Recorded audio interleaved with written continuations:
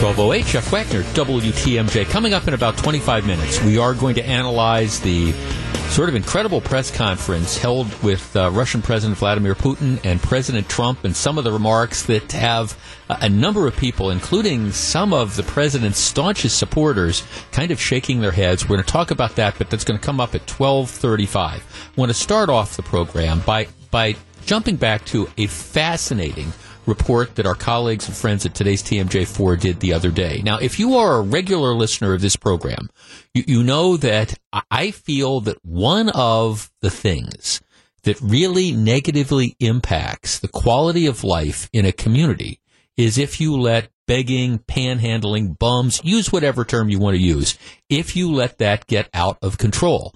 And that is precisely what was happening in Milwaukee. You had people that were begging money all the time, all over, and it was becoming a quality of life issue. This is a huge issue in some cities where it's getting to a point where some people just won't go downtown. Read about what is going on in San Francisco. There's a new mayor there who's just kind of like the old mayor, is just sort of appalled at the fact that, you walk the streets of one of the great cities of North America and you can't walk a block without having 5, 6, 7 people aggressively beg money from you. And at some point in time, that starts to get old.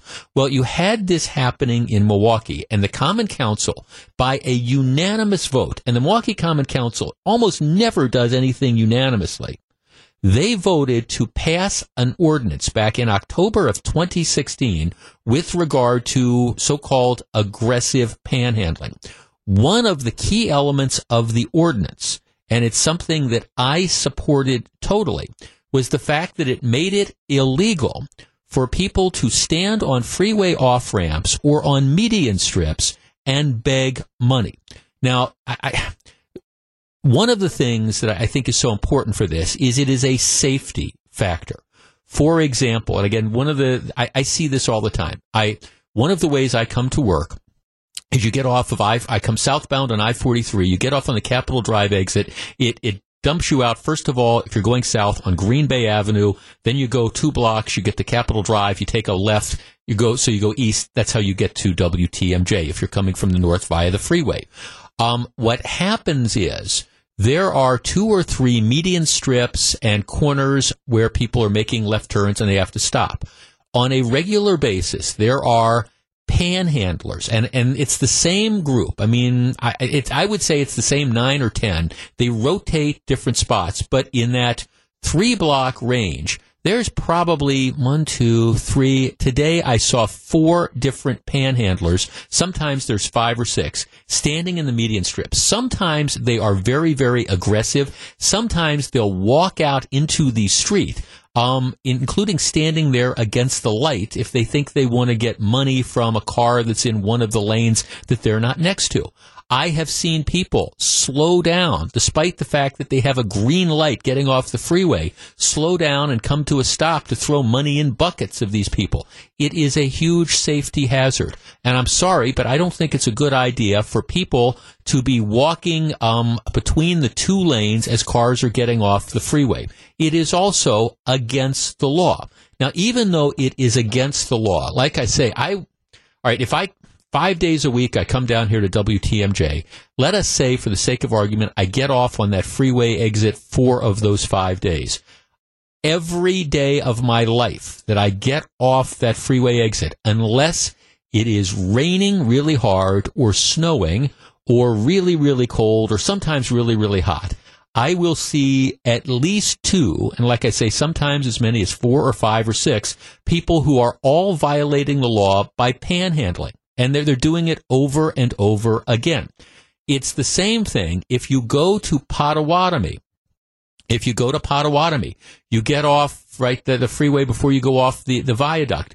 There are always 2 or 3 or 4 people on those various corners trying to beg money. And I know that happens at other corners as well. Those are 2 that I notice quite a bit, people panhandling. They've even put up a sign by Potawatomi as you're going south across the viaduct, so as you're crossing St. Paul there, they've got a sign on the median that says loitering is not permitted. Well, Okay, that doesn't stop anybody from doing this. So I see this over and over again. And what's going to happen is somebody's going to, apart from the quality of life issues, somebody's going to get hit and killed, whether it's a panhandler or whether it's a car that slows down, whatever. Something bad is going to happen. And I always wonder, there's this ordinance, why aren't these being enforced? So anyhow, what today's TMJ4 does is they go out and they look at the number of citations that were written over the last. The ordinance went into effect in October of 2016, but they say let's look at the number of citations that were written in 2017. Let's look at the number of citations that were written in 2018. Now, Gru, who's producing the show today and always, I tweeted this out. You didn't see the story, did you? Okay, so you don't know. All right, let's just take 2017. But you live in the city of Milwaukee. You know what I am talking about. You go around, you see these people begging money all the time. How many citations do you think would have been written last year, 2017, just the whole year? Okay, hundreds maybe? I mean, you think given all the panhandling you see out there, hundreds maybe? You see it a lot? Right? You say probably not hundreds, even though you see a lot of it, right? It's constantly, right. All right, for the entire year of 2017, the Milwaukee police issued 95 tickets. Not 95 tickets in January, not 95 tickets in May or June. They issued 95 tickets the whole year. The largest month was July of 2017 when they wrote 15 tickets. 15. All right. 2018, the first 6 months of 2018, they have written a total, wait for this, of 36 tickets. June, 8 tickets. May, 4 tickets. April, 8 tickets. All right, here's the bottom line. Ride with me one day. Get off the freeway at Capitol Drive. You will be able to write 8 tickets, 6 tickets on any given day. And then go down to Potawatomi. After you leave here, you'll be able to write another 4. Just those 2 intersections alone, you could write 10 in one day. And it happens day after day. Bob Donovan, the Milwaukee alderman who sponsored the ordinance, is saying, hey, the number of citations given out seems low. No kidding. 414-799-1620. That's the Acunet Mortgage talk and text line. Now, look, I understand the Milwaukee police have all sorts of things on their hands. I get it. But at the same time, if you've got this ordinance on the book, it is absurd and it is insulting to not be writing tickets. And apparently they're not. And I guess this is the question, what's up with the mayor? What's up with the former police chief? What's up with the new police chief? Why aren't we issuing citations and getting the panhandlers off the median strips if everybody agrees, number one, it is a safety issue, and number two, it is a quality of life issue? 36 tickets the first 6 months of this year. I swear to God, follow me around. You could write 36 tickets in a 3-hour pattern just in the areas that I drive on a regular basis. 414-799-1620. Scott in Cudahy. Scott, you're first. Good afternoon. Good afternoon, Jeff. What this topic boils down to, is a matter of law enforcement priorities and what they want, what they choose to enforce and what not to enforce. I'm sure you're well aware as a former federal prosecutor that 99% of the laws that are on the books would never even get enforced. So from your perspective, what laws do you feel are being enforced right now that should not be enforced? Well, I don't accept that it's a zero. I don't accept your premise that if you have a police officer driving down Green Bay Road and he stops to issue a bunch of tickets and move some panhandlers on, that means he can't enforce other laws. I don't see it as a zero-sum game at all. You've got all sorts of cars that are patrolling. When you drive past one of these people, stop and start writing them citations. That's all.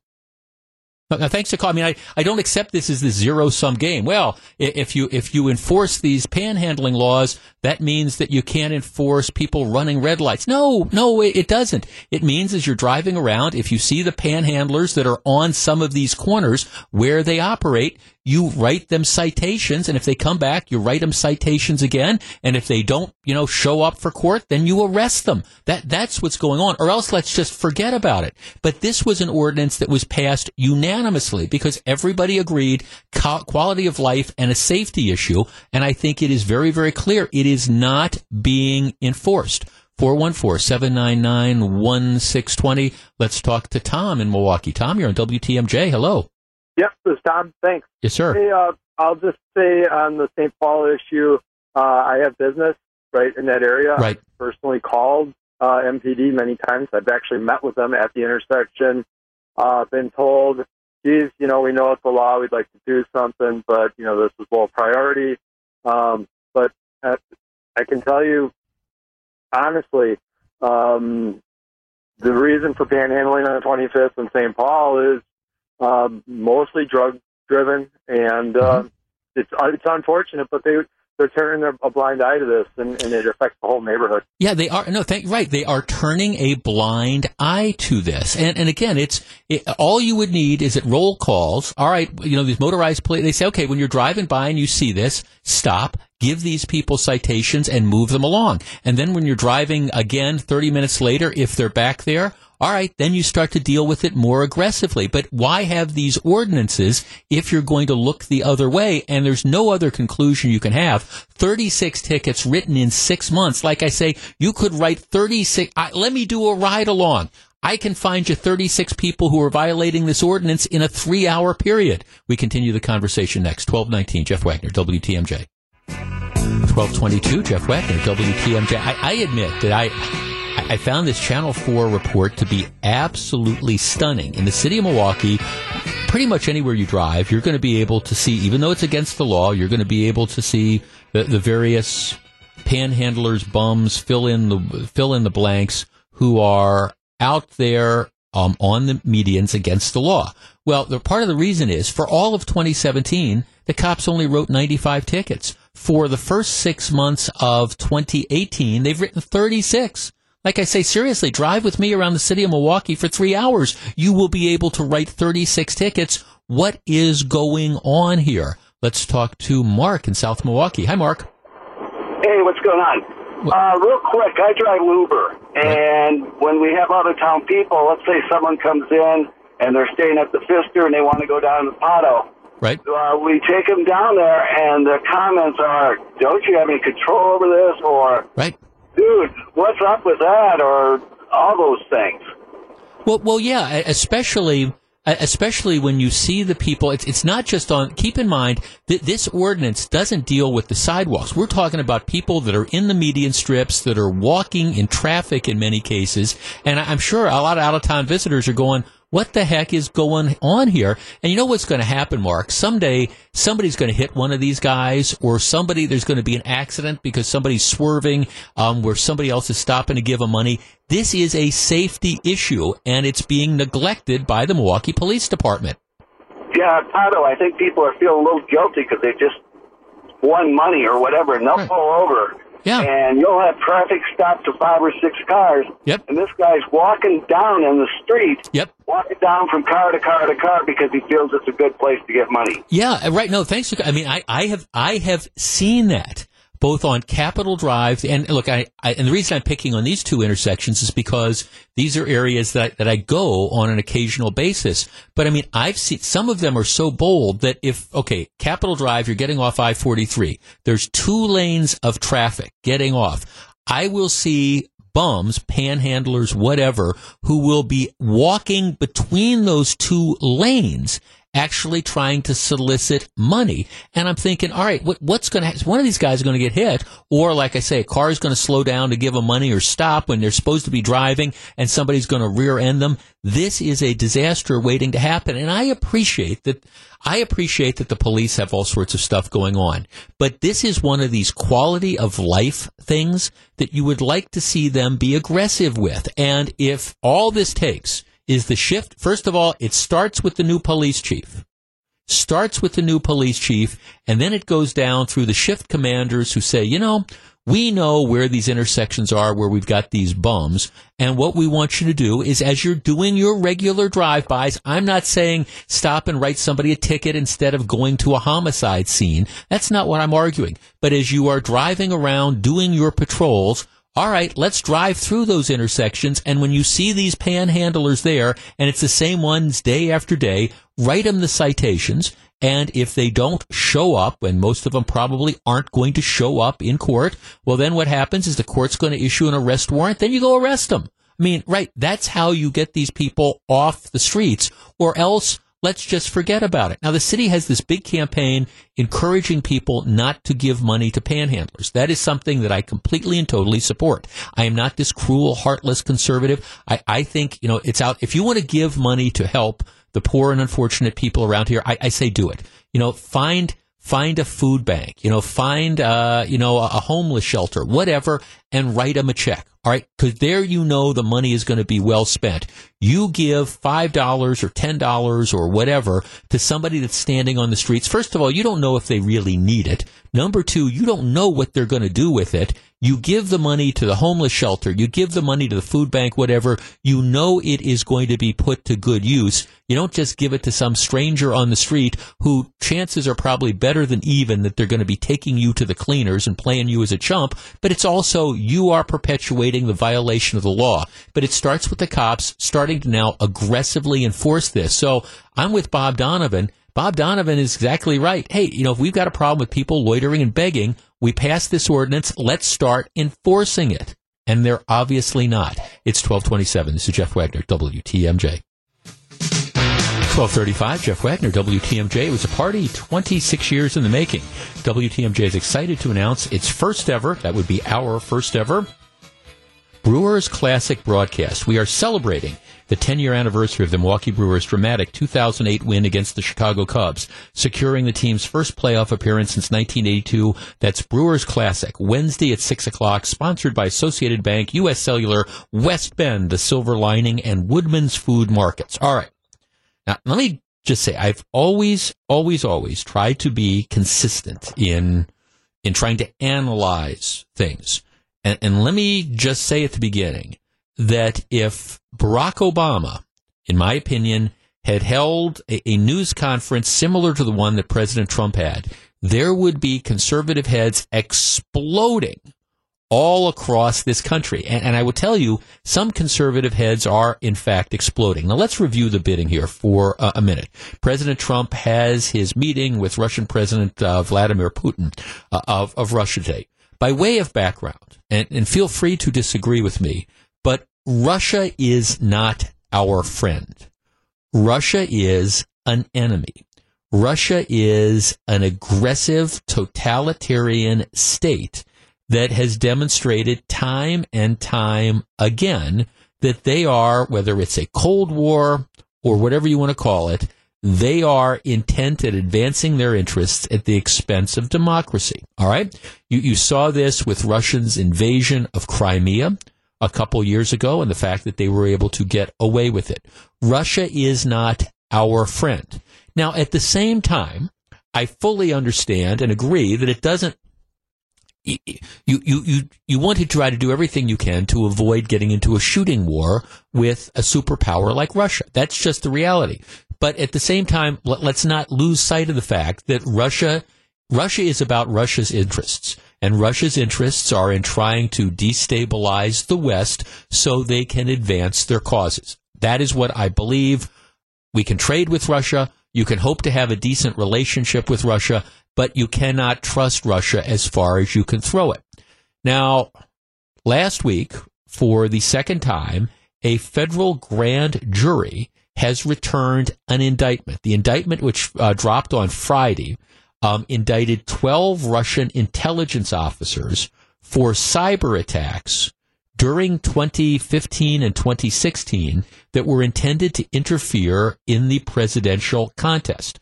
If you read the indictment, and I did, so you don't have to, it explains how Russian intelligence officers hacked into the Democratic National Committee and the Clinton presidential campaign. All right, so they have been indicted. All right, so you have Russian intelligence officers who did it.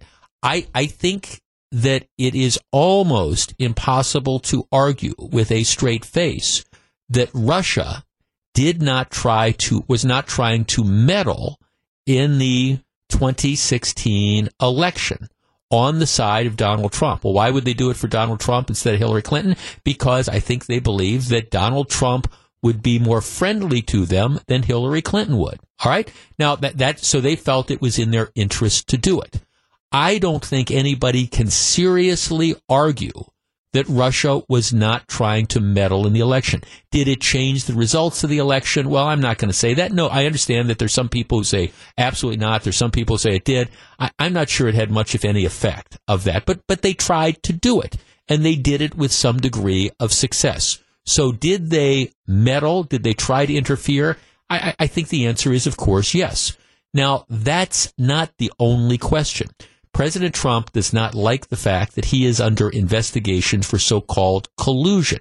And collusion isn't did the Russians meddle.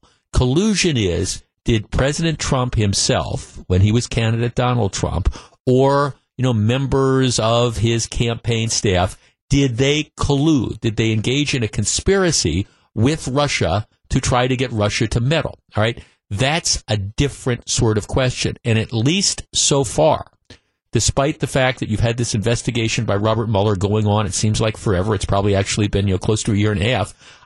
There hasn't been any evidence, substantive evidence, that emerged that can link whatever Russia was trying to do to certainly President Trump. And I understand some of the hardcore, Trump haters don't want to hear that, but that's just, I think, what the reality is. Do I think Russia was trying to mess around in our elections because they thought it was in their interest to get Donald Trump elected? I do. I believe that firmly. Do I believe that Donald Trump himself was engaged in a conspiracy with these Russian agents to try to do that? I don't believe that happened. I mean, maybe there's going to be some smoking gun evidence that proves me wrong. Sorry for the people who want Trump impeached, but I don't think that you're going to see that. But it doesn't change the fact that Russia did, in fact, meddle. That's what I don't understand how you can argue that. So now you have this meeting between the president of Russia and between President Trump. All right. So they have this press conference afterwards, and we carried this. And some of the president's remarks were very interesting. He says, for example, they say they think it's Russia. This is with regard to the meddling. I have President Putin. He just said it's not Russia. I will say this. I don't see any reason why it would be. Well, okay, the reason, I would stop there for a second. The reason, Mr. President, why it would be is because Russia would rather, they thought that they had a better chance of working out favorable deals with you than with Hillary Clinton. So that would be the reason. He goes on to say, I have great confidence in my intelligence people, but I will tell you that President Putin was extremely strong and powerful in his denial today. When asked whether he believed Mr. Putin or his own intelligence agencies, Mr. Trump changed the subject, demanding to know why the FBI never examined the hacked computer servers of the Democratic National Committee and asking about the fate of emails missing from the server of Hillary Clinton. Where are those servers? Where are Hillary Clinton's emails? So what you have is a pretty clear break between the President of the United States, the intelligence community, the legal community, to the extent that there's now been an indictment returned, and I think even a lot of the members of his own staff, who I think pretty much clearly believe that, Russia was trying to screw around with our elections. Whether they did or not, that's a whole different story. All right, 414-799-1620. That is the Acunet Mortgage talk and text line. Now, some of the reaction to this is way, way, way over the top. I've spent the last 45 minutes. It's one of the reasons I sort of pushed this topic into this segment of the program instead of leading with it, is I wanted to really kind of take in some of the reaction. And, of course, the social media world, the Twitter world has just exploded. You have a number of people on the left using phrases like, this is treasonous, this is a high crime, a misdemeanor, he deserves to be impeached for saying these things. And that is a complete and total, I think, overreaction. At the same time, though, What is the President of the United States doing, going on a stage like this and essentially saying that he takes the word of the Russian dictator over the word of the U.S. intelligence community? 414-799-1620. That's the Acunet Mortgage talk and text line. Now, I understand you can say, well, what is President Trump supposed to do? Stand at this press conference and to his face call Vladimir Putin a liar. All right, well, all right, maybe you don't do that.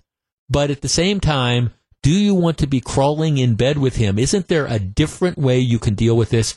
I thought this was incredibly mishandled. I did. And I think this is going to hurt President Trump's credibility among Republicans, among Democrats, and among other people. Because I don't think you can even argue that Russia didn't mess around or try to mess around with the election. 414-799-1620, your reaction to President Trump's comments this morning. We discuss next. If you're on the line, please hold on. It's 1244. This is Jeff Wagner, WTMJ. 1247, Jeff Wagner, WTMJ. Now, the other thing to come out of this is when asked which side was responsible for damaged relations, the president said, I hold both countries responsible. And this set off lawmakers on both sides of the aisle. Ben Sass, who's a Republican from Nebraska, said, that's bizarre and flat out wrong. The United States is not to blame. Talking about how, well, okay, you've got Russia invades the Crimea. All right, that's an issue here. 414-799-1620. Let's talk to Dan on the South Side. Dan, you're on WTMJ.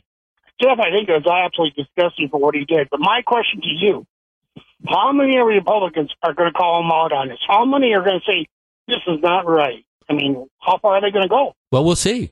I mean, we'll see. I think this, again, I think that there's, I think there's a lot of people who are looking at this, especially after this indictment comes out on Friday, that pretty much lays out in great detail how Russian operatives tried to hack into the election. And I think there's a lot of Republican legislators who don't necessarily want to get on the bad side of the president, but at the same time, they don't want to be on the bad side of the intelligence community and the facts. So I think it's going to be an interesting thing. Go ahead. Another question, here's the thing.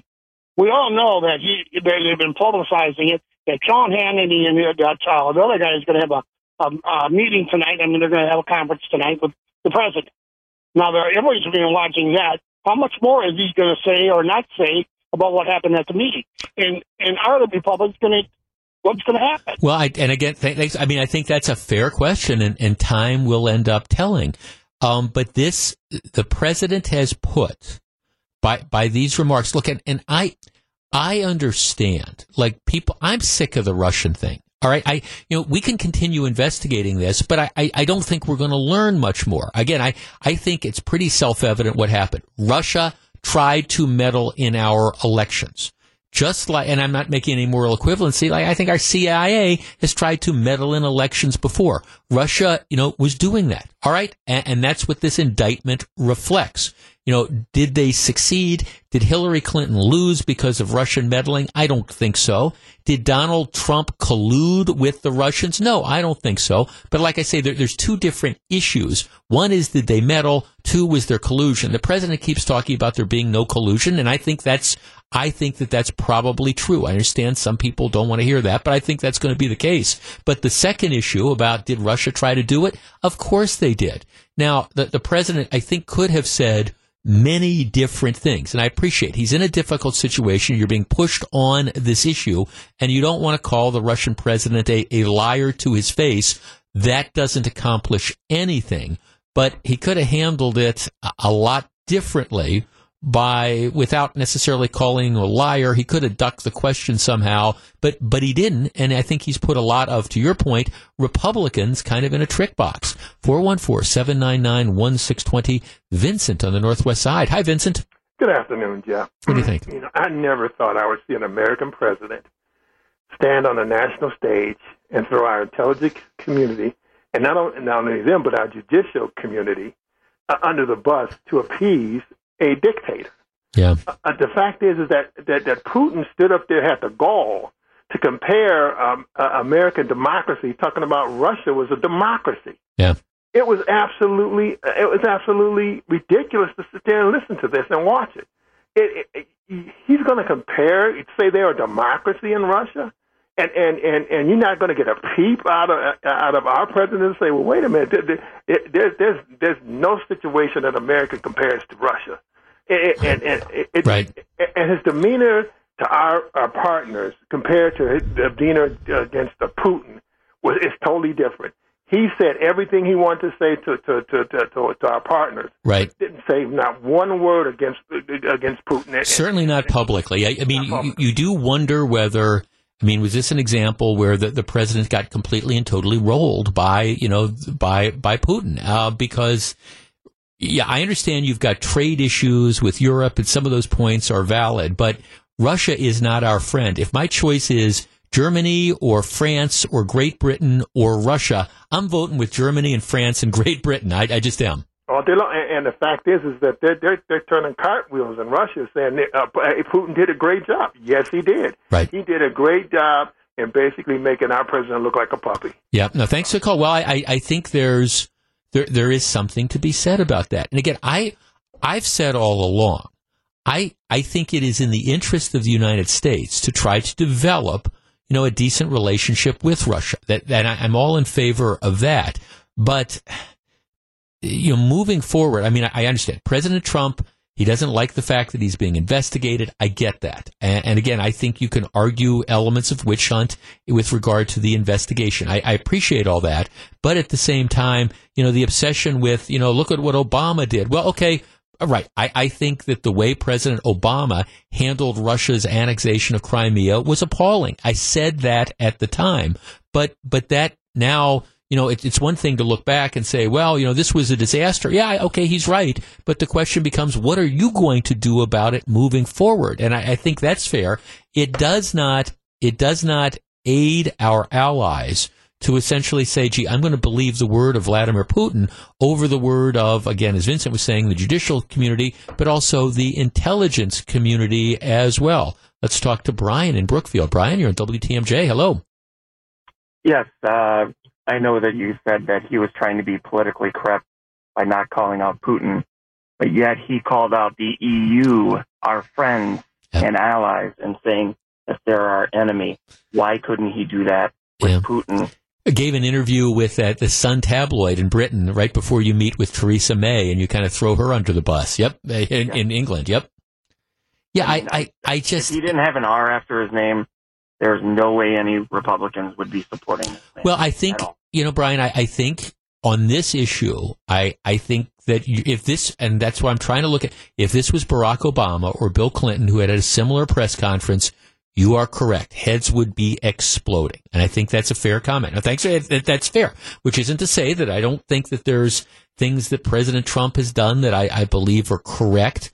I think while it's a stylistic thing, it's kind of this Wreck-It Ralph thing, I think he raises some fair questions about NATO, which is, all right, if Russia is the enemy, why is Germany engaging in billions of trade through an oil pipeline, and then we're paying a disproportionate amount of the money to support NATO? Those are very, very fair questions to raise. But yeah, saying that I side with Vladimir Putin over the U.S. intelligence community, I admit it's a head-scratcher. It just is, and it's tough to defend. 1254, Jeff Wagner, WTMJ. 1257, Jeff Wagner. All right, one of the callers said, what are Republicans going to say? Here's what Paul Ryan has to say in response to the president's news conference. There is no question that Russia interfered in our election and continues attempts to undermine democracy here and around the world.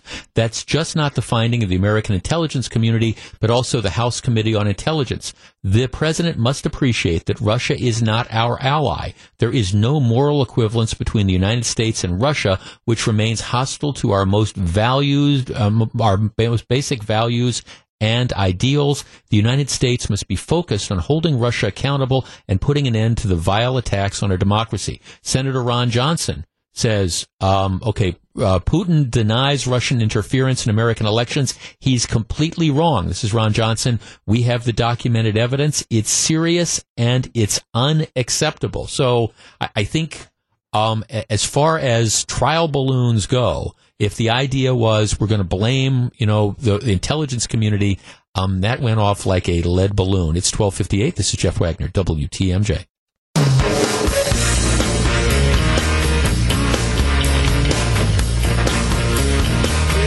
107, Jeff Wagner, WTMJ. So, Eric, did I understand your report that the big mess on the freeway this morning, they now believe that the guy might have shot himself? Yeah, on 4145 South near Good Hope. The one it shut down all the lanes for several hours. Yeah, there was a gun in the car, and he had a gunshot wound to the head. And he was by himself? Mm-hmm. Wow. Don't know what to say about that other than just, wow. Wow. All right. I've been wanting to talk about this for a couple days because it's been in the news, and now it's starting to come home. Let me sort of back into what I want to discuss with you. For most people who work, you are what is called an at-will employee. What that means is that you can quit at any time. If you wake up one morning, you decide, you know what, I want to just tell my boss to take this job and do you know what with it, you can do that. I mean, now if you leave under bad terms, it might affect you getting a recommendation or whatever, but you work at your will. And if you decide, I don't want to work anymore, or I've got a better job or whatever, you can do that. If you're a bartender and you've got a following, and the guy who owns a bar across the street comes to you and says, Gru, I want you to come over and tend bar for me, and I'll give you X amount of dollars more, you could walk in that afternoon to your employer and you could say, I'm done. And you can go across the street. And that happens from time to time. Now, the flip side of that is that if you are an at-will employee, you can be fired at any time for any reason or no reason, as long as it's not an illegal reason. So if your boss just simply decides, hey, you're not working out or whatever, they can call you in and say, okay, sorry, you're gone. If there's going to be a reduction in force, they can say you're gone.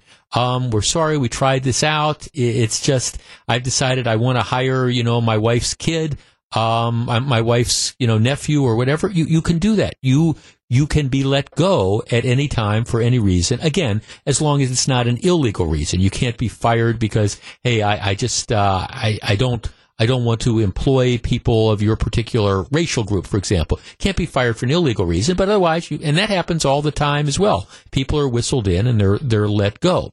Now, an exception to that, so that's at-will employees. There is a much smaller percentage of people who are covered by employment contracts. If you are a member of a union, chances are you have an employment contract with your employer that specifies how firings or discharges are going to be handled, so you have some redress. If you're a Major League Baseball player, you have a contract. I have a contract with WTMJ, which sets forth the respective rights and obligations. They can't just fire me for no reason during the term of the contract. At the same time, I can't quit. I can't just walk in and say, hey, I'm done with this without suffering certain penalties, including the fact that there's all sorts of covenants. But that's the exception. Most people are at-will employees, which brings me to this issue involving what they call no-poach contracts. And I admit, up until a couple weeks ago, I was not aware of this.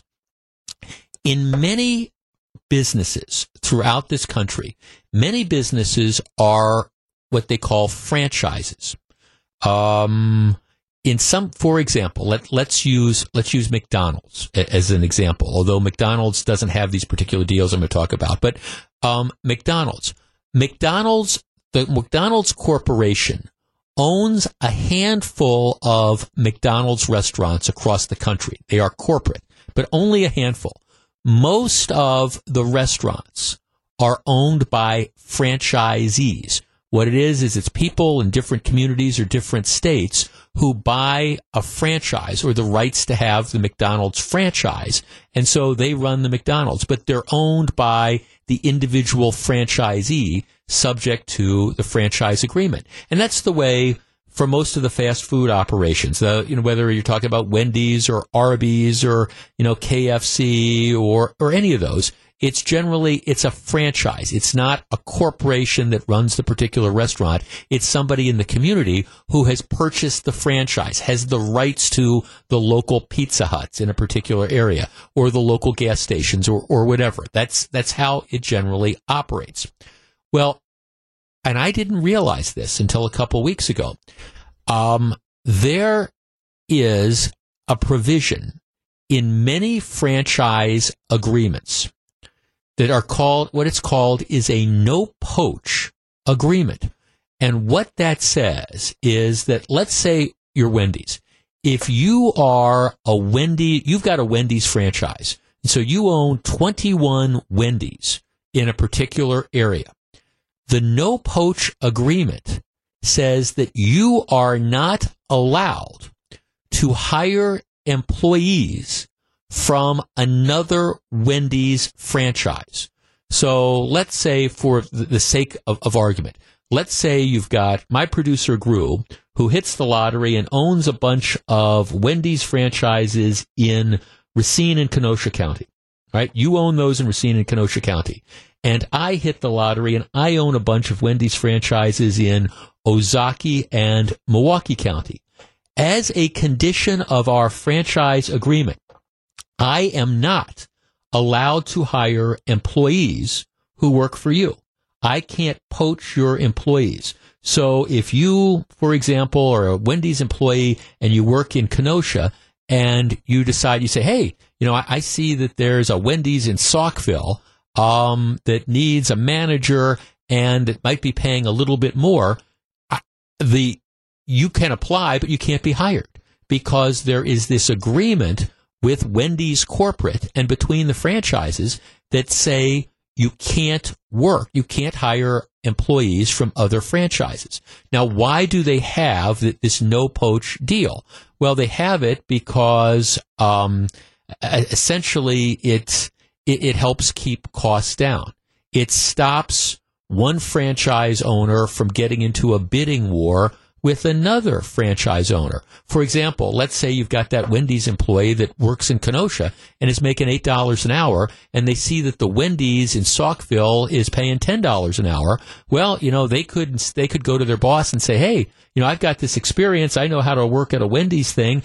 I'm going to go up to Saukville and make $10 an hour unless you match that offer.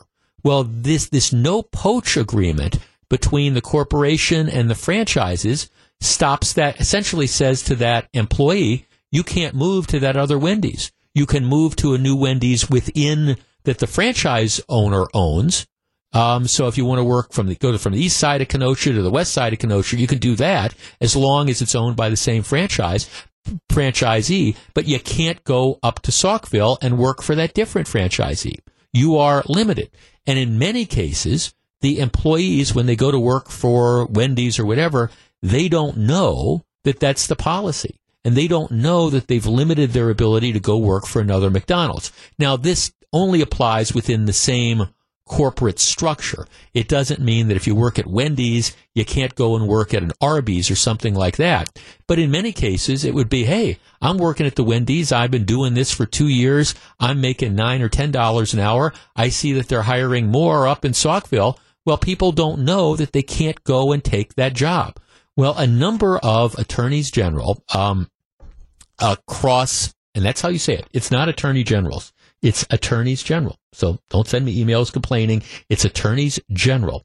Attorneys general in 10 states are starting to look at these franchise agreements that limit the ability of the workers to move from franchise to franchise. And as a matter of fact, at least a handful of franchises already have said, okay, we're not going to pursue this. McDonald's, for example, doesn't, and I don't think they've ever done it. So if you're working for McDonald's in Milwaukee County and you want to go to work for McDonald's in West Bend and it's owned by a different franchisee, you can do that. McDonald's doesn't have these type of clauses, but some do. All right, let's tee this up. Just one segment. 414-799-1620. That is the Accunet Mortgage talk and text line. I I don't know your reaction to this, but I was kind of surprised that this went on. And I will tell you, I don't think franchisees, I don't think like a Wendy's franchise or a Pizza Hut franchise or an Arby's franchise, I don't think they should be able to limit the movement of one employee between one franchisee and another. I think that is unfair to the employees. And unlike somebody who's got an employment contract where you agree to different things with regard to consideration, these are at-will employees. If you work in Kenosha or you work in Saukville or wherever, you can be fired for any or no reason. You are an at-will employee, and I think it's wrong. And I don't think the companies should be able to get together, these different franchisees, come to an agreement and stop you from moving. 414-799-1620. And if it's not illegal, and like I say, 10 attorneys general are looking at this now. And if it's not illegal, I actually think it should be. 414-799-1620. We discuss next. How do you feel about these no-poach agreements? If you're on the line, please hold on. It's 118 Jeff Wagner, WTMJ. 121, Jeff Wagner, WTMJ. I mean, I'm trying to put myself in this position. Let's say I was working at this fast food restaurant. I'm working at the Wendy's in Kenosha, and I hear, hey, up in Saukville, there's a Wendy's. They're paying $2 more an hour. I apply up there, and all of a sudden I'm told, no, I'm sorry, we can't hire you because you work for a different owner, somebody else that owns the Wendy's franchise in Kenosha, and we've got a no-poach agreement, so no, we're not going to hire you. And we say, what do you mean you're not going to hire me? That strikes me as, well, if it's not illegal, it should be as a restraint of trade. Mike on the Northwest Side. Mike, you're on WTMJ. Hello. Hey, good afternoon, Jeff. Hi, Mike. I agree with you completely. These aren't like anchor people for national news. It's a right, who are under a contract. Right. I mean, yeah, it's one thing. Okay, my contract has a no-compete clause, which says, I mean, in exchange for some of the things I get from the station, I agree that I'm not going to go over that I'm not allowed to go to a competitor for X amount of time. But that's something that I've agreed to with my employer. I'm not just some at-will fast food employee who's looking to better themselves, for example. Yes, the at-will thing is a big clause there. They can go anywhere they want. I don't believe that these people should be barred from going anywhere. And if the employee is that much of a great employee, the franchise owner should appreciate that they're bringing in more customers to their franchise location and keep them there and match the salaries. Well, it's not that big a deal. Right, exactly. No, thanks for the call. And it's a question of, it's a question of what do the employees know? And this idea that, no, you can't, I mean, I would actually think that most people figure, hey, okay, I'm going to go work. Let's say I'm starting off in the Pizza Hut. And I don't know if Pizza Hut has one of these or not, but okay, I'm going to start out at the basic level at a Pizza Hut. I'm going to get that experience, and then you find out that there's a Pizza Hut in the adjacent county that has a job opening for an assistant manager. And you say, oh, this is great. I mean, I've worked at the place I'm at for now, but I'm kind of blocked because the assistant manager and the store manager isn't going anywhere. So you say, hey, I hear, over in Washington County, they've got this Pizza Hut, and the manager, they need an assistant manager, and it pays more money than the job I'm making. You go there and you're told, no, I'm sorry. Yes, you're qualified for the job. Yeah, we'd love to hire you, but we can't, because there's this no-poach agreement and a condition of our franchise, we can't hire you. That is fundamentally unfair. You were not, and I would argue that on a lot of reasons, if it's not illegal, it should be, because you weren't a party to that agreement. You're all of a sudden being shut out of a job that you would otherwise be qualified for, that would better yourself, but you're shut out of that, not by anything you did, not by anything that you agreed to or knowingly agreed to, simply by virtue of the fact that you've got, the owners who've cut this deal themselves. These no-poach agreements, and look, and I support the right of employers to have, I think employers should have lots of freedom when it comes to who they hire and who they fire. But this notion that, the owners can make this agreement to freeze otherwise qualified employees out of a particular job, I think it's wrong. And a number, to their credit, a number of corporations have taken that position as well, including, like I say, McDonald's doesn't do this, so that it's not an issue with the McDonald's. Journal Sentinel has kind of picked up on this, Batteries Plus, which is based out of Heartland, they have these no poaching agreements. They're among the companies that prohibit their franchisees from hiring employees of other stores in the chain. Shame on them. 125, Jeff Wagner, WTMJ. 127, Jeff Wagner, WTMJ. So glad to have you with us. True story. I was in a bar Saturday night. Right? Eric Bilstad and my producer Gru both smile at that. No, I was at a bar Saturday night. I was waiting for my wife to get done with work, and I was talking to a number of people. And one of the guys told me the story about how he was down in he was down in sort of the Mount Pleasant area, and he was in a bar over the weekend, and he was telling me the story. He said he was talking to a guy who was from the northwest part of the state, who was down in that area because the guy was working, he was an iron worker who was working on building whatever they're building down at Foxconn. He had come in, and the guy I was talking to was saying, yeah, this guy was making a point of saying he had traveled essentially all the way across the state, and he was at least temporarily relocated into southeast Wisconsin because this is where the work was, and there wasn't work for what he did. And the point the guy I was talking to was trying to make was, he said, look, this is for people who don't think Foxconn has an interest, a statewide value. You should talk to this guy who was thrilled that this is where his job is. Now, it's interesting because I understand Democrats in running against Governor Walker are going to try to make a big deal of, well, Foxconn's a bad deal. I just think that's a bizarre strategy to take, given the fact that you're talking about 13,000 potential jobs in southeast Wisconsin, given the fact that today they announce 150 jobs in Eau Claire for their hub. They've already announced an innovation center, 200 jobs in Green Bay, and people from all over the state coming to southeastern Wisconsin to help build it. If this is the strategy that people are going to employ, well, good luck. But I don't know. I think a company that brings jobs across the state is pretty much of a good thing. And if you're going to try to play geographical class warfare, well, it doesn't do anything to help anybody other than folks in Milwaukee and Kenosha and Racine County. Good luck with that once you start to see the impact. And don't tell that to the guy who traveled from the northwest part of the state who's now making good money working for Foxconn. It's 1:35. Jeff Wagner, WTMJ. Tomorrow marks 1 week since the deadly explosion in downtown Sun Prairie. What's ahead for businesses that need help to rebuild? Gene Miller has an update, 7:51 tomorrow on Wisconsin's Morning News. All right.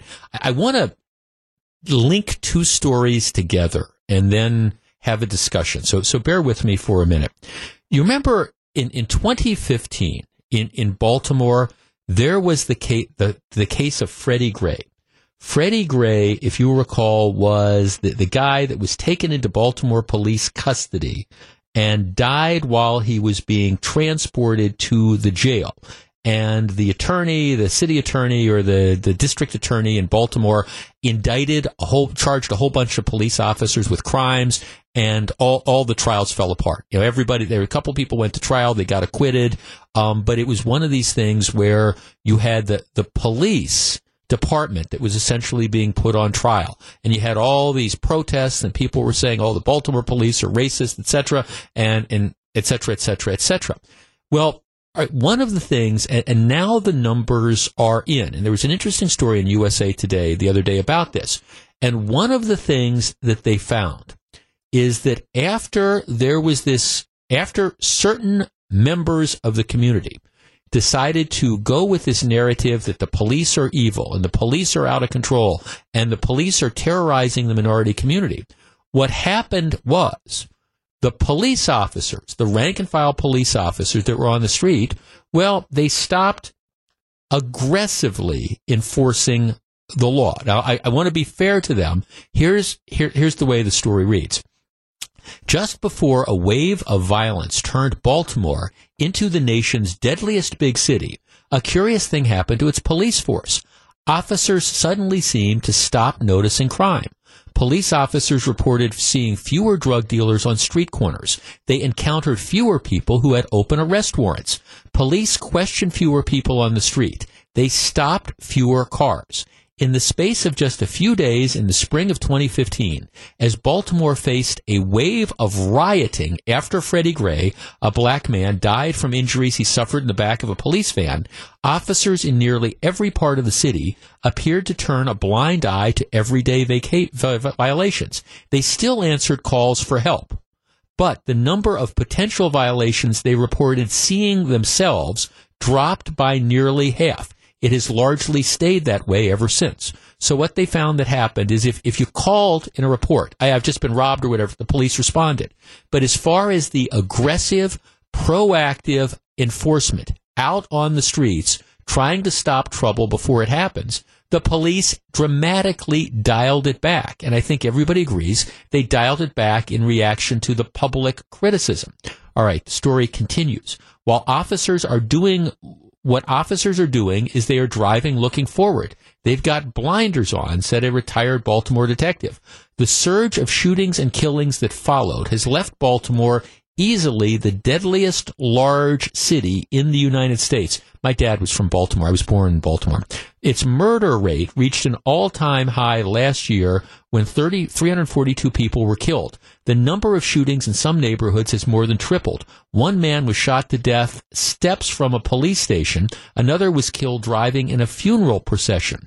What's happening in Baltimore offers a view of the possible costs of a remarkable national reckoning of how police officers have treated minorities. So what they're saying is happening is after there are all these protests, the police dialed it back. They said, fine, if we're going to be scrutinized, if you as a community don't want us to be aggressive, if you don't want us to be aggressive and looking at criminal activity, because every time we make an arrest, and now this is me, 12 people pull out their cell phones and start recording this, and you're going to have people screaming police brutality, fine. We will stop being aggressive. And what's happened since they did it in Baltimore? The city has gone completely, totally, pardon my French, to hell from a violence perspective. Now, there's another story that happened over the weekend, not in Baltimore, but in Chicago. And here's the deal. Perhaps you have seen the video because the Chicago police released it right away. What happened is, over the weekend, you had officers on foot who tried to question a man exhibiting characteristics of an armed person. Right? This wasn't a report. It's officers patrolling, and they see somebody exhibiting characteristics of an armed person. In this case, a bulge in the man's waistband they suspected was a weapon. So they go up, and you perhaps, if you haven't seen the video, you will see the video because it's all over the news. They go up and they start to question him. The guy pushed officers away and was shot when he appeared to reach for his weapon as he fled. And I mean, I've watched this video a half a dozen times. There's no question the guy was armed. There's no question he tried to run from the police. And there's no question he was trying to draw his gun out of his holster when the police officers shot him. And as soon as that happened, of course, he was an African American man. And as soon as that happens, all these protesters, people who hadn't seen the video, they show up, they start protesting. This is another example, police brutality, et cetera, et cetera, et cetera. And in response to that, the police department quickly released the body camera footage. They've been wearing body cameras for a couple of years now. They released it. And the video shows clearly the guy was armed. No argument about that. He struggled with police. He was reaching for his holster when they shot him. A few dozen demonstrators say, we don't care. We don't care about the video. We've seen the video. Doesn't matter. Doesn't matter what the video shows. We're still angry. Reverend Jesse Jackson demands a thorough and transparent investigation. He says trust has been destroyed in minority communities by bullies with badges in Chicago and all across the nation. Bullies with badges. All right. In Baltimore, what happened is after at least a certain segment of the community rose up and started complaining about the police simply said, okay, fine, we're going to do our job, but we're not going to be aggressive. We're not going to initiate these encounters. And what's happened? Crime has spiraled out of control. The other day in Chicago, You have a couple cops. They're on a patrol. They investigate a situation, and they get into a situation where the guy is in fact armed, tries to draw on him. They have to shoot him, and now there's all this uproar here. All right, 414-799-1620. That's the Accunet Mortgage talk and text line. What do we want from urban police departments? And I understand it's kind of an open-ended question. Should we want police that are being aggressive? And I'm not talking about, people that are stopping minorities for no reason at all. But in these high crime areas, do we want the police to be aggressive? Do we want the police to be looking for trouble before it happens so they can foreclose it? Or would we rather have the Baltimore model, the model where, all right, let's not get involved. This isn't worth it. If somebody calls, that's fine. We'll be completely reactive, and we'll only deal with something after it happens. Is that really the type of community that you want to live in? And, I think this is an issue in Milwaukee. Do we want aggressive policing? Do we want people that are trying to, stop crime before somebody walks into the liquor store or the corner grocery store and shoots it up or steals the car? Do we want people to be aggressive? And if so, how can we expect that to happen if we're constantly second-guessing the police? 414-799-1620. We discuss next. If you're on the line, please hold on. It's 144. Jeff Wagner, WTMJ. 146, Jeff Wagner, WTMJ. Look, I understand that there's examples where police make mistakes. You've got some bad cops. I get it. But the standard reaction right now, the default setting by some in various communities, particularly urban communities, is every time there's a situation where a police officer shoots somebody, they've got to be in the wrong. That happened in Chicago over the weekend. There was a guy clearly armed. The video shows he's clearly trying to pull the gun out. A police officer ends up shooting him. You've got hundreds of people that are out there engaging in a protest. They're throwing bottles at the police. And so as a result, they release the video. They say, this is what happened. And then you've got a number of protesters who say, we don't care what the video says. We're still outraged. We're mad. Well, okay. In Baltimore, what happened after you had this blowback from certain members of the community is the police said, fine, we're going to stop being aggressive. All right, if you call us, we'll go and we'll answer the call, but we're not going to be aggressive in trying to identify drug dealers or people with guns or whatever. And what's happened? Well, the murder rate has climbed. Baltimore has now become, the murder capital of the United States. Do we want that in Chicago? Do we want it in Milwaukee? Because you can't have it both ways. Jeremy in Milwaukee. Jeremy, you're on WTMJ. Hello. Hello. What do you think? Thanks for having me on your show today. Sure. I back the badge. I'm part of the younger generation, and I believe that officers have a very stressful job, and I commend them every single day for putting on their uniform and trying to protect us. A lot of this could have been avoided if you simply would have complied with what they were asking for. I'm not going to sit here and, say, whether or not, police are justified, but the gentleman, clearly, if you would have just listened and followed and answered their questions, this could have been avoided. He could have been issued a citation and been on with his merry way, and his life wouldn't have ended. And, I feel that a lot of our generation feels that, we're going to whip off the cell phones and we're going to do it. It doesn't make a difference to me. If you just comply, there's not going to be a problem. Right. I've been stopped plenty of times by police officers on traffic violations. Yes, sir. No problem, sir. Whatever you want, sir. And I respect authority, and a lot of times they talk about in the news, and they're very keen because they obviously want viewers, they want to stir up the pot. They always talk about, it was a white officer who shot a black man. Well, why don't we ever talk about a black officer killing a white man, or more importantly, he was armed, he was going to shoot them. That's just what happened. And it's really sad that our politicians and our news, they key off of that. Well, right, or that the nature. Or that the nature of which brings into mind the larger societal issue that if you look at a number of the areas in this country, particularly urban areas that have the highest crime rates, they also tend to have a higher density of minority population. That's just the reality. And various minority populations, depending on where you are in the country. That just I mean, is it because you're more likely to engage in this behavior because you're working in a minority area?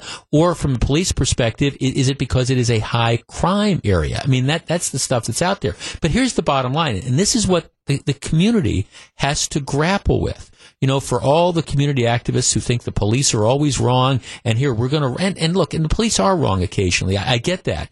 But can you imagine being a police officer, whether in Baltimore or Milwaukee or Chicago or whatever, and you're saying, okay, well, I'm going to do my job, but I'm now out on the street. I see this guy who, it looks like he's carrying a gun. I should maybe I should go question him.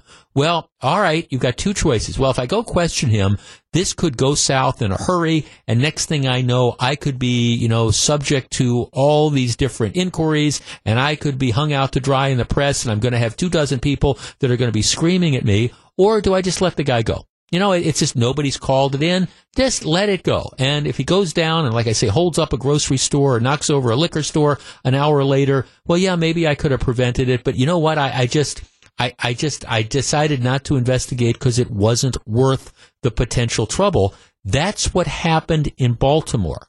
And we've seen the effect of that. I'm just saying you've got to be careful. Be careful what you wish for because you might end up getting it. Greg in Germantown. Greg, you're on WTMJ. Hi, thanks for taking my call. Sure. I think that, there's good cops, bad cops. There's good people, bad people. There's always going to be crime. However, there is a disproportionate number of minorities that are shot and killed by officers, and rarely are they indicted. And if they are, rarely does, most of the time they're either acquitted or they're let go, or something happens and they're not punished for the crime they've committed. So as a result of that, yes, you are going to see minorities get angry and overreact. And this situation that just happened, it might have been overreaction, may not have. From what I've seen on the video, only watched it once. I saw a clip of it. It looks as if that's exactly what took place. Mm-hmm. The guy, had a bulge, reached for a gun. The cops saved his life, or probably a number of other people's lives, by shooting the guy. And it may be a valid situation as far as the shooting goes. But I do understand, and America needs to understand, that there is a disproportionate, just a large number of minorities that are shot by officers, and no one wants. I don't think people in the inner city and the poor crime-ridden areas, I don't think any of them want to have policemen not do their jobs. They all want that. I think every normal American wants. The criminals don't, but I think all those people that live there want their police to police. But not. There is a problem. Well, I guess my question: why do you? I'm curious. Why do you think there is a disproportionate number of persons of color, minorities, who end up, on the wrong side of police encounters? Why do you think that? Do you think it's because they're racist? The cops are racist? I think that I wouldn't say cops are racist. I think a lot of officers, and it's been said over and over again. Here in Brown Deer, the lady had the guy on the ground and shot him in the back, and she feared for her life. She was afraid. I think it's a combination of race being an issue, from racist to, for whatever reason, I'm afraid of the big black guy, to, and when we're afraid of something, I don't care who you are, but when you're afraid of something, you try to protect yourself. And if you got a gun and you can protect yourself, you do it. Because Steele is a good example, and I believe that was Minnesota, where the guy's a law-abiding citizen. He's pulled over by the cops. He tells them what he should. Hey, by the way, officer, I have a weapon in my car that's registered and so on. And the cop, gets nervous, freaks out, and shoots and kills the guy. And would you agree with my premise that because a lot of the high crime areas across the country tend to be more heavily minority concentrations, that leads to more police encounters than, say, that you would have in River Hills or Fox Point or Mequon? Okay, River Hills is a bad example. I think your Fox Point, Mequon might be a better example. That's a possibility, and someone can do a study on that. So when you have more encounters with officers, sure, you're going to have more incidents. But that doesn't mean that people are shot and killed, because there's a number. We had in Cedarburg a couple years ago where a guy's in the house, happens to be a white guy. He's in the house, and he shoots his girlfriend. He shoots at the officers, and not one shot was fired by the officers at the guy who had shot his girlfriend in the house. but they were able to apprehend this guy, right, take him into custody. You know, how can that happen? Because we care and we think about it and we know how to de-escalate things and we work on them. This guy actually fired at cops. Right. Well, I guess, but part of it, I mean, Greg, thanks. I mean, I understand. And part of it is, I think part of it is a reflection of when you're dealing with one situation like in Cedarburg that might occur in a 6-month period of time and you've got a hostage situation, for example, versus in an urban area, Chicago, Baltimore, Milwaukee, where you're dealing with any number of these encounters on a given night, you know, and individual police officers. But I mean, here's the flip side. And this isn't a blanket defense of police officers, but here's the other reality. If you decide that the immediate default setting is going to be, we're going to riot, the cops are wrong, we're going to pull out our videotape and do our cameras and do this, what happens is that you have what ended up happening in Baltimore. Now, I understand that you want to have police not overreact, and I understand that, you know, to the extent that it's a reaction because somebody is black or brown as opposed to white, you need to move away from that. But I think the reflection, though, is on too many occasions, we're going to side with the people in the community, and the effect of that then is we're not going to have aggressive policing. And I don't think anybody wants to live in that situation. 156, Jeff Wagner, WTMJ. All right, 208, Jeff Wagner, WTMJ. If you follow me on Twitter, and of course the Twitter handle is at Jeff Wagner 620. You would know we were going to discuss this, and you would know the answer to the question. But here, Eric Bilstadt, it's been now going on for the last 9 minutes. Do you know what happened starting 2 o'clock today? I think I'm going to guess Amazon Prime Day has got begun. It in one. All this right. is, for people who do not know, this is the second biggest shopping day of the year. Mm-hmm. Second only to Black Friday. Yep. It is Amazon Prime Day. Now, and it started 2 o'clock our time, 12 noon Pacific time, 3 o'clock Eastern time, 2 o'clock our time. Are you an Amazon Prime member? We do have Prime, yes. So all right. I'm sure we'll take a look at this. You're okay, but you're like hesitant here. Well, no, I have to admit, like, so we have stories about it, news stories and scripts, and the network send us reps, and I am reluctant to play them because I feel like it's a free advertisement. But, you know, buy some ad time, and then you can have that on the air. Well, kind of like Krispy Kreme is like the Krispy Kreme donuts. I've just given them the free plug.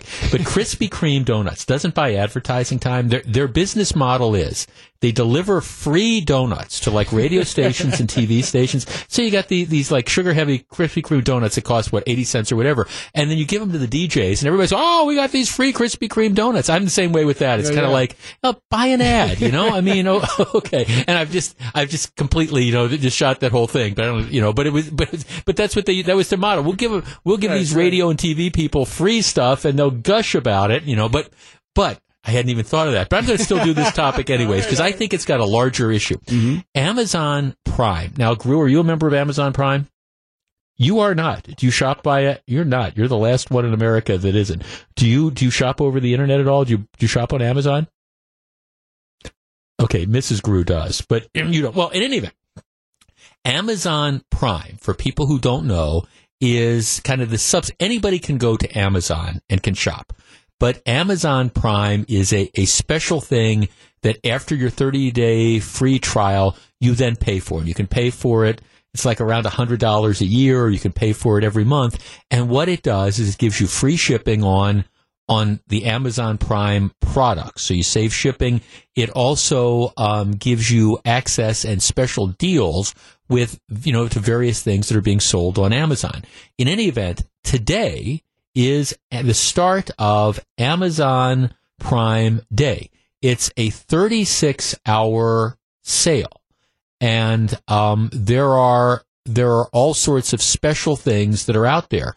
And again, this has become the second biggest shopping day of the year.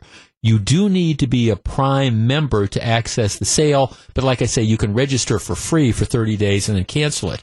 And I'm looking at the list of stuff, and during the course of the 36 hours, they will constantly be rolling out different stuff that's on sale. Not surprisingly, a lot of it relates to Amazon devices. For example, the Amazon Echo that normally goes for $70. I'm sorry, the Amazon Echo is now on sale for $69.99. You can save $30. I'm looking for it. The Echo Show is on sale for $129. You can save $100 on that. The list goes on and on and on about different stuff that's there.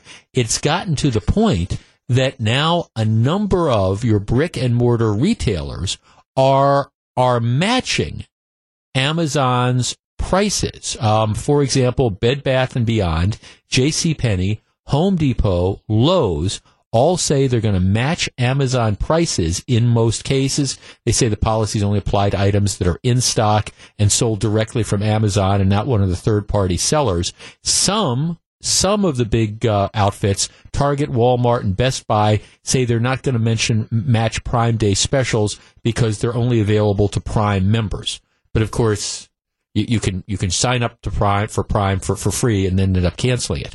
But this has become a huge thing to the point that, like I say, this is now going to be the second biggest shopping day of the year. All right, 414-799-1620. That is the Accunet Mortgage talk and text line. Are you planning to participate in Amazon Prime Day? Is this all a matter, is it just advertising hype, or is it something that you legitimately look forward to as an opportunity to get a bunch of big savings? And I bring this up because as somebody who's fascinated by popular culture and consumer tastes and things like that, the fact that this has been around now, Amazon Prime Day, 4 or 5 years, and it seems to be growing exponentially, tells me that pretty soon this is going to top Black Friday as more and more people, do internet shopping. So Amazon Prime Day, are you going to be participating, and why or why not? 414-799-1620. We discuss next. If you're on the line, please hold on. 214, Jeff Wagner, WTMJ. It's been going on for 14 minutes and runs for the next 36 hours. We discuss in just a moment. 414-799-1620 is our number. It's 214, Jeff Wagner, WTMJ. 217, Jeff Wagner, WTMJ, 414-799-1620. That's the Accunet Mortgage talk and text line. Okay, it just kicked off. It's Amazon Prime Day. They say this will be the second largest shopping day this year. Second only to Black Friday, the day after Thanksgiving, around the Christmas holidays. What happens is there's all these deals. You've got to be a member of Amazon Prime, but this is something that has just incredibly taken off. So much so that, let me share a couple of the texts I'm getting here. I just tried going to my Amazon Prime app. It's locked up. It's frozen. Another text. I would love to, but the app seems to not be working. Here's Prime Day. Oh, pray for your mailman. Yes, I am one. Laugh out loud. 414-799-1620. Amy in New Berlin. Amy, you're on WTMJ. Hello. Hi, Jeff. Hi, Before I got in my car to drive somewhere, I was actually trying to use the app, and I keep getting cute pictures of dogs that say, uh-oh, something went wrong on our end. So apparently we've broken Amazon. The internet has been broken. Wow. Right. So I don't know if that means they'll extend the sale now, because it's not now, almost half an hour into it. Yeah, 18 minutes. Let me ask you this, Amy. Were you waiting for this? Was there something in particular you wanted to purchase, or were you just kind of curious as to what was on there? Well, I've been kind of in the market for a couch, actually. And I've had some friends have good luck buying furniture through Amazon. Okay. So I was actually looking for a couch. Okay. Because they deliver it right to your door. Right. So and it's free, yeah. It can't be any easier. So, yeah, I was looking for that. And then I periodically buy pet supplies through Amazon. I've had a lot of good luck buying some really cute things through Amazon, and right. A leather purse and things like that. That in a normal store, the kind of purse that I like would cost me $40 or $50. Right. And it's normally $25 on Amazon. So if it goes on sale for Amazon Prime, I'm going to be saving even more. It's a leather purse. So can't go wrong with that. Outstanding. But at least right now, it appears that people using the internet we've broken Amazon. We broke it. Yep. Thanks for the call. I appreciate it. 414-799-1620. To me, this is sort of interesting. I'm one of these guys. Again, I'm a buyer. I'm not a shopper. Now that she said that, I'm trying to see if I can get onto my Amazon account. I'm a buyer. I'm not a shopper. And so, I mean, I buy things when I need it. You could not pay me enough to go anywhere near a store when you just couldn't pay me to go near a store, on Good Friday, on Black Friday. And so I'm kind of wondering, would I spend time on the internet? No, I can't. It's interesting. I can't get on. I just tried to. I'm an Amazon Prime user, and I put that in there, and it's saying, nope, we can't get you on right now. Huh? Interesting. Have we in fact broken the internet? Is it that incredibly popular? Let's see. Shop all deals. Shop all deals. Keep trying to work on that. Prime Day specials. I mean, it's kind of interesting. The Amazon Echo, regular $99, now $69. Electronics, they've got all the different deals. Huh. It's something that's really kind of taken off in a big way. And I think one of the keys is it just presents and underscores the challenge that a lot of these brick and mortar retailers are going to have, to the point that in response to Amazon Prime Day and so many people that are shopping over the internet, now what you see happening is a lot of the brick and mortar stores are now saying, okay, well, we'll come in anyways and we'll match the prices if you can show us that we have them. This is clearly the wave of the future. My prediction is within the next, couple years, it's going to be Amazon Prime Day first, Black Friday second, and every other day after that. 221, Jeff Wagner, WTMJ. 223, Jeff Wagner, WTMJ. Okay, I spent the last 2 minutes searching Amazon Prime, looking for this one thing that I want, and I don't think they have exactly what I want. Yeti, you ever have Yeti cups there, Gru? You know what Yeti is? Like water bottles, but they also have tumblers, and they have these really cool 10-ounce wine glasses. That they're really cool. But I use them for soda and stuff, and we have two. And I wanted another 4. I can't find them. I can't find them, but they're really cool. But I was wondering if they were subject to deals on Amazon Prime or not. But doesn't matter. Can't find them. All right. Interesting story in the New York Times. I understand it's the New York Times, but it's an interesting story, and it dovetails on something that we have talked about on this program before. Let me back into this. My niece, Sydney, who I just absolutely adore, I haven't seen her much this summer. She's going to be starting her second year at San Diego State University. She came back in mid-May, and I give her a lot of credit. She's been working since the day after she got back. She's been working, and she's had a couple different jobs. She worked at a garden center for the first month and a half that she was back, and then after kind of the planting season and stuff, they didn't need as much help, and her hours getting cut back. So she went and found another job. She's a receptionist somewhere, but she's been working aggressively, and I think making some money to cover expenses, but also put some money in the bank to use as spending money when, she's at college. And I give her a lot of credit for that. I've also been very impressed with her on a number of bases, but, she's pretty much worked summer jobs, after school jobs, weekend jobs since she was old enough to do that. And I give her a lot of credit for that. And again, she works because she, likes to have the extra money to do that. But I think it's been a great value as far as developing, again, I think some skills that you can use. I mean, she's largely worked retail, but, some skills that you can use in dealing with customers and dealing with people. Now, like I say, she's going to school. She's going to get a degree in international business. So I doubt her future is going to be, as a cashier in a garden center. Now, not that there's anything wrong with that, but nevertheless, I think she's enjoyed making money, and, she's worked in shoe stores. She's worked in what I would describe as commercial jewelry stores, not high-end jewelry stores where they're selling expensive diamonds, but just, the places you can go where you can buy bracelets and things like that.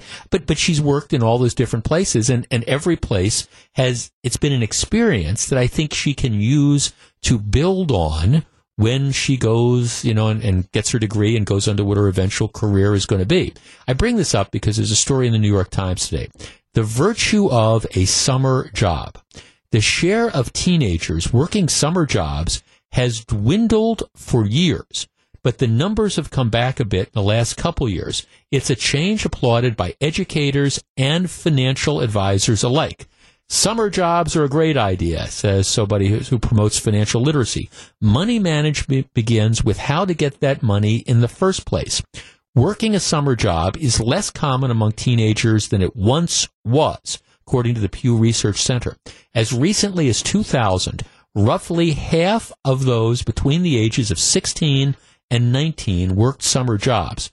That proportion dropped to about 30% during the financial crisis. Last summer, it rose to 35%, and they say this year hiring of teenagers got off to a strong start in May. Now, I understand that there's all sorts of stuff that, demands on teenagers' time. And if you got the kids that are in high school, that, they're off at band camp, or there's, the special workshops that they're doing on, for tennis or for golf or for basketball or for soccer or any of that stuff. So I understand that there's demands on that time, and you're interested in building the resumes. I, for one, have always believed, though, that, again, it's not a zero-sum game. You can pursue that part-time job, but at the same time, you can be active. You can play in sports. You can be on the debate team. You can be on the band, in the band. You can do that stuff. You can balance things out. On top of that, I think that there is something that you get from working at that summer job or that part-time job in the school year, which helps round you out as a person in a way you don't get if you just stay kind of in the bubble of academia. And what this person was talking about financial literacy, I know it. I mean, I've told this story before. My first job was working in the toy department. First job other than cutting lawns and delivering papers and stuff like that was when I'm 16 years old. I'm working at the toy department at the old Treasure Island department store on Brown Deer Road and Green Bay Road. And I can remember to this day the first paycheck I got thinking, boy, that's pretty cool. And then, boy, I can't believe they took all those taxes out of it. But it teaches you the value of money. 414-799-1620. That's the Accunet Mortgage talk and text line. Are we missing the boat? They estimate about, like I say, 35% of people ages 16 to 19 are working in summer jobs. That strikes me as being low. Are we missing the boat? Do kids who don't work, do they miss out on something? 2:35, Jeff Wagner, WTMJ. Of course, the big breaking story is the president's semi-disastrous press conference that he had a couple hours ago. If you want to hear, we talked about it extensively during the first segment of the program. You can always check, if you missed it, you can always check out the podcast. Just go to WTMJ.com, and I know every month thousands of you do, and I appreciate that a lot. We'll probably revisit that again tomorrow. And if you follow me on Twitter, it's at Jeff Wagner 620. I kind of share some of the stuff that we're going to do on the program on a daily basis together with my thoughts. And I'm sure that story involving the president and his remarks and dissing the intelligence community, I think that's going to have some legs for tomorrow as well. Needless to say, I was not impressed by the way he handled that. All right, 414-799-1620. Interesting story the last couple of days in the New York Times. It says that, a number of years ago, about 50% of the kids aged 16 to 19, I guess I'm old enough to say that if you're 19, maybe you're a kid, would work during the summer and after schools. That number is now down to about 35%, up about 5% over the last several years. I think, and this is, I think it is so important. It's one of the reasons I said I'm so proud of my niece that, essentially since she turned 16, she's always been employed. I mean, she's always worked. If she hasn't been, I don't think she works when, she's in college now, but she works during the summer. She works when she comes back on her breaks. And I think it's so important because I think that gives you a slice of the real world. If nothing else, it gives you an appreciation for money when you sit there and say, okay, I just had to spend 8 hours on my feet, as a cashier, or 8 hours on my feet selling shoes or whatever, and this is what my paycheck was. That's a value that you don't get if you're just getting the money from mom and dad, even if mom and dad can afford it. Josh in North Prairie. Josh, you're first. Good afternoon. Hi. So I just want to first start by saying that I'm 24 years old. I've been working since I was 14. I started in stables, I lived on a farm and stuff like that. But nonetheless, I've been working since I was 14, and I feel like a lot of people that are younger these days are so attached to screens and technology and wanting to hang out with friends and stuff like that, and socializing, that they don't really get that value. And their cell phones, more often than not, they're on their parents' plans, and they, I know a lot of kids that don't have to pay for them, but my first cell phone I worked for, I had to buy it, I had to pay for it. And so the value of starting that young, I think, has decreased, and I think that's why New York Times is showing 35% as. Josh, let me ask you this: did you, when you were in school, did you work as well? Yeah, I had a part-time job. When I turned 16, I was able to obviously start working outside of the stable, so I got a part-time job at a restaurant and worked through school as well. Were you able to do other stuff as well? I mean, obviously, if you got to go to work, sometimes that's going to be that's you're going to have to be at work as opposed to doing other stuff. But were you able to participate in activities and still see your friends from time to time? Could you manage that? So I actually was probably the biggest band nerd you would ever meet in high school. And, when it came down to having performances and stuff like that, obviously that took precedence. Sure. Because that's ultimately what I was going to college for. So that took precedence over the job, and I would just request off. But yeah, if I need to have off for something, I would take off for it. Right. But it taught you a little bit about time management too, right? I mean, the idea that I gotta figure out how I can cram all this different type of stuff in. And my guess is learning that early on helps you at the age of 24 now as you try to manage your time. Yeah, absolutely. I can generally kind of schedule my day, and sometimes things happen where it changes a little bit, but I can wake up in the morning and go, okay, this is what I need to get done today, and figure out when it's best to do that now. So yeah, I think so. Cool. Thanks for the call, Josh, and thanks for listening. Yeah, well, I will tell you that doesn't change because I'm a little bit older than 24, and I still wake up every morning, and the thing is, okay, this is all the stuff that I have to get done today. Then these are the things that my wife tells me that I have to get done today, and how are we going to manage all that to get it in? 414-799-1620. Sue in Muskego. Sue, good afternoon. Oh, hi. Hi, Sue. Thanks for taking my call. Yes, ma'am. I believe it's an important part of being a parent in general to make sure that you're teaching these life lessons, learning how to live life, pay your bills, as you said, be on time. And then it leads to raising a responsible adult, not just sitting around. Kids that are sitting around on the couch are not getting anything out of life. When their parents die, they have no idea how to do anything. But mom, I've got the tennis camp, and then I've got the computer camp. And that's the other thing, sir. I mean, they sign these kids up for every and anything. Come on, and when they go to college, I just had my daughter, she's been in college and she just graduated, but she says, Mom, you wouldn't believe the stress in college because these kids leave their homes and they don't even know basically more than how to tie their shoe. Right. And now they are responsible for it. Yes, like you said, timekeeping, getting their classes right. There's a lot riding on that small life lesson that people need to really start from that work permit. I mean, when we were younger, I don't know if they even issue work permits anymore. Yeah, I'm not sure.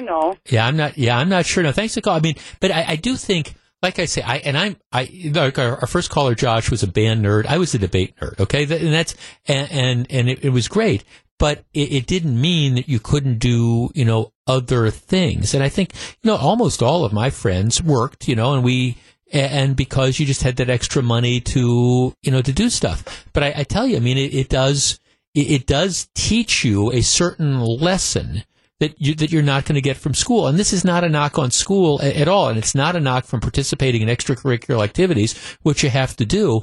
But I do think there is this value that, hey, this is kind of cool. I spent this time.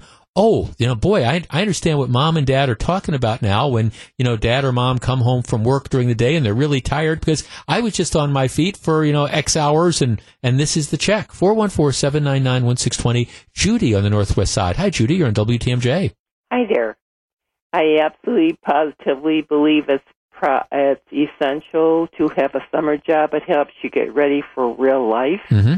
To be a real person. That's all parenting is. We should be here to help our children be the best people. Jobs will help them. They will take directions from other people. They need to be on time. Everything you do for this boss, you're not going to get praised and told how wonderful you are because right. You're really not that wonderful. You're just part of society. Well, and I will tell you one of the other things for me, Judy, is now I always knew what I wanted to do, with my life. But if you ever had any second doubts, I don't know about you, but I worked some really crummy jobs. Exactly.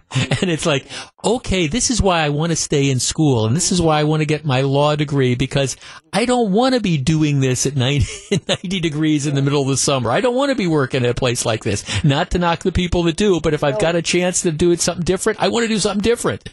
And we have such opportunities in America, I tell you, unlimited opportunities. Yeah. No, thanks for the call. I appreciate it. No, I mean, I do think that and I think part of the thing is people can, in fact, have it all. Dave in Waukesha. Dave, you're on WTMJ. Hello. Hey, Jeff, how you doing? Real good. Real well, thank you. Yeah, obviously, I think they definitely have to. I mean, I started working at like 8 or 9, and we live in the rural area, and we're putting up a subdivision, and I'll never forget, we actually walked home from school. Okay. And what we do is we stop by the construction site, me and another friend of mine, and it would be, these guys would all, back in the 60s, these guys could all, they'd sit around and have a beer or whatever. They'd throw us all $5. We'd sweep up the floors, haul the wood off and whatever. It was awesome. And then, taught you a good work ethic. And then when I was, 14 or 15 or whatever, I went to work for a company and worked on cleaning equipment and working and things like that. I wanted to work myself all the way up to the CEO. Right. So, all the way up the food chain, just more work ethic. And right. That's one thing I've always taught all my kids. And they all know it because, as a parent, they all know the rule of thumb. It's like, I'm not here to be loved. Right. That's the simple reality of it. But it's a whole educational process of dealing with, just dealing with that kind of real world, because now you're not reporting to mom and dad. You're reporting to that assistant manager, in the toy department or whatever, or the assistant manager. Right? Yeah. You have to get up in the morning. You actually have to be someplace. You have to be there, show up, and you used to kill me all the time because I get all these kids in there. This is whatever. I get all these kids in there, and it's like after 3 weeks, they were kind of looking for a raise. They said, "Well, I showed up every day." I said, "What? You got a freaking paycheck?" right. Yes, you've just showing up. Thanks for the call. That doesn't mean that you necessarily end up, having, that don't necessarily mean that, you end up having those days. Okay, Tiffany in Brookfield. Tiffany, you're on WTMJ. Hello. Yeah, while I don't disagree with you or any of your callers on the value of work, absolutely it's imperative. I have a daughter who's headed off to college in the fall, and honestly, she first got her first job this year as an 18-year-old, which is kind of late relative to my experience as well. But I would like to offer the reality check that I guess if you do have a child who's college bound or even tech school bound, they want to see so darn many impressive accomplishments these days. You have to have created world peace before you're accepted into a university. So, working at a fast food joint, while totally valuable, doesn't really cut the mustard. And if you're spending 15, hours a week or something of your outside time doing that, then you can't be head of the student council. You can't be, some of these other things. I mean, what really? Really? I mean, it's really, you can't be, you said head of student council, but you can't, you think you can't have a part-time job and also be in band or be in debate or be on the student council or that our kids are so overscheduled nowadays? Because, in our time, you could. Well, and I agree with that, but our time was really, I'm not saying I prefer it. I'm saying that as a parent who worked through that process with my daughter to get into one of our, right. get into our state school, yeah, like if we'd have concentrated on that, I'm going to be honest with you, I don't know if she would have gotten into the school she got into. Just being totally candid, it's not my personal opinion, No. And I think it's sort of sad because I will tell you that she has probably learned more about the real world from her summer work thus far. Right? No, absolutely, than a lot of those other things. But I think it's a part of the conversation because we are looking for such. I don't know, things are rather extreme getting into college these days and competing for scholarships and so on. And I think, sadly, as a society, we're missing, like, hey, it's a really good idea to go out there and get your feet wet and learn what it's like to be a cashier and count out change and deal with the public that isn't always pleasant and so on. Well, thanks for the call, Tiff. I wish we had more time to explore. I'm kind of up against the clock because I guess as I think back to not me, but kids of friends of mine and things like that. The fact they got into really good universities and really good schools, and they've at the same time they were able to work part-time as well. And again, I'm talking about a part-time thing, and they were still able to participate in sports and still able to build resumes. If it is true that it's gotten to a point now where you can't get into UW-Madison, for example, unless you have 50 or 60 or 70 extracurriculars to the point that you can't work as well, that would be a sad reflection if that really is the case. 248, Jeff Wagner, WTMJ. It's 2:51, Jeff Wagner, WTMJ. Let's see. Experts say each bad news story traumatizes us little by little, and that it can be extremely destructive. John McCure takes a closer look at 3:20 today on Wisconsin's Afternoon News. Be sure to check that out. All right, in the first half hour of this hour, we were talking about Amazon Prime Day. If you don't know, this is like the 4th or the 5th year they've done it, and Amazon Prime, which you have to be a member of, although you can sign up for a 30-day free trial, for 36 hours starting at 2 o'clock, starting about an hour ago, you can get all these great deals. It is, in the space of 4 or 5 years, it's already become the second largest shopping day of the year behind Black Friday. And we were getting a number of texts, and a couple people are sending me screen caps of this right now. And I don't know how much of a problem or whether they fix this up. But Amazon Sale Day, the headline is it's turning into Fail Day. If you are trying to get on Amazon Prime and you're not able to do it, it's not just you. Amazon Prime Day, again, it started about 52 minutes ago, and the landing page for Prime Day does not work for many people.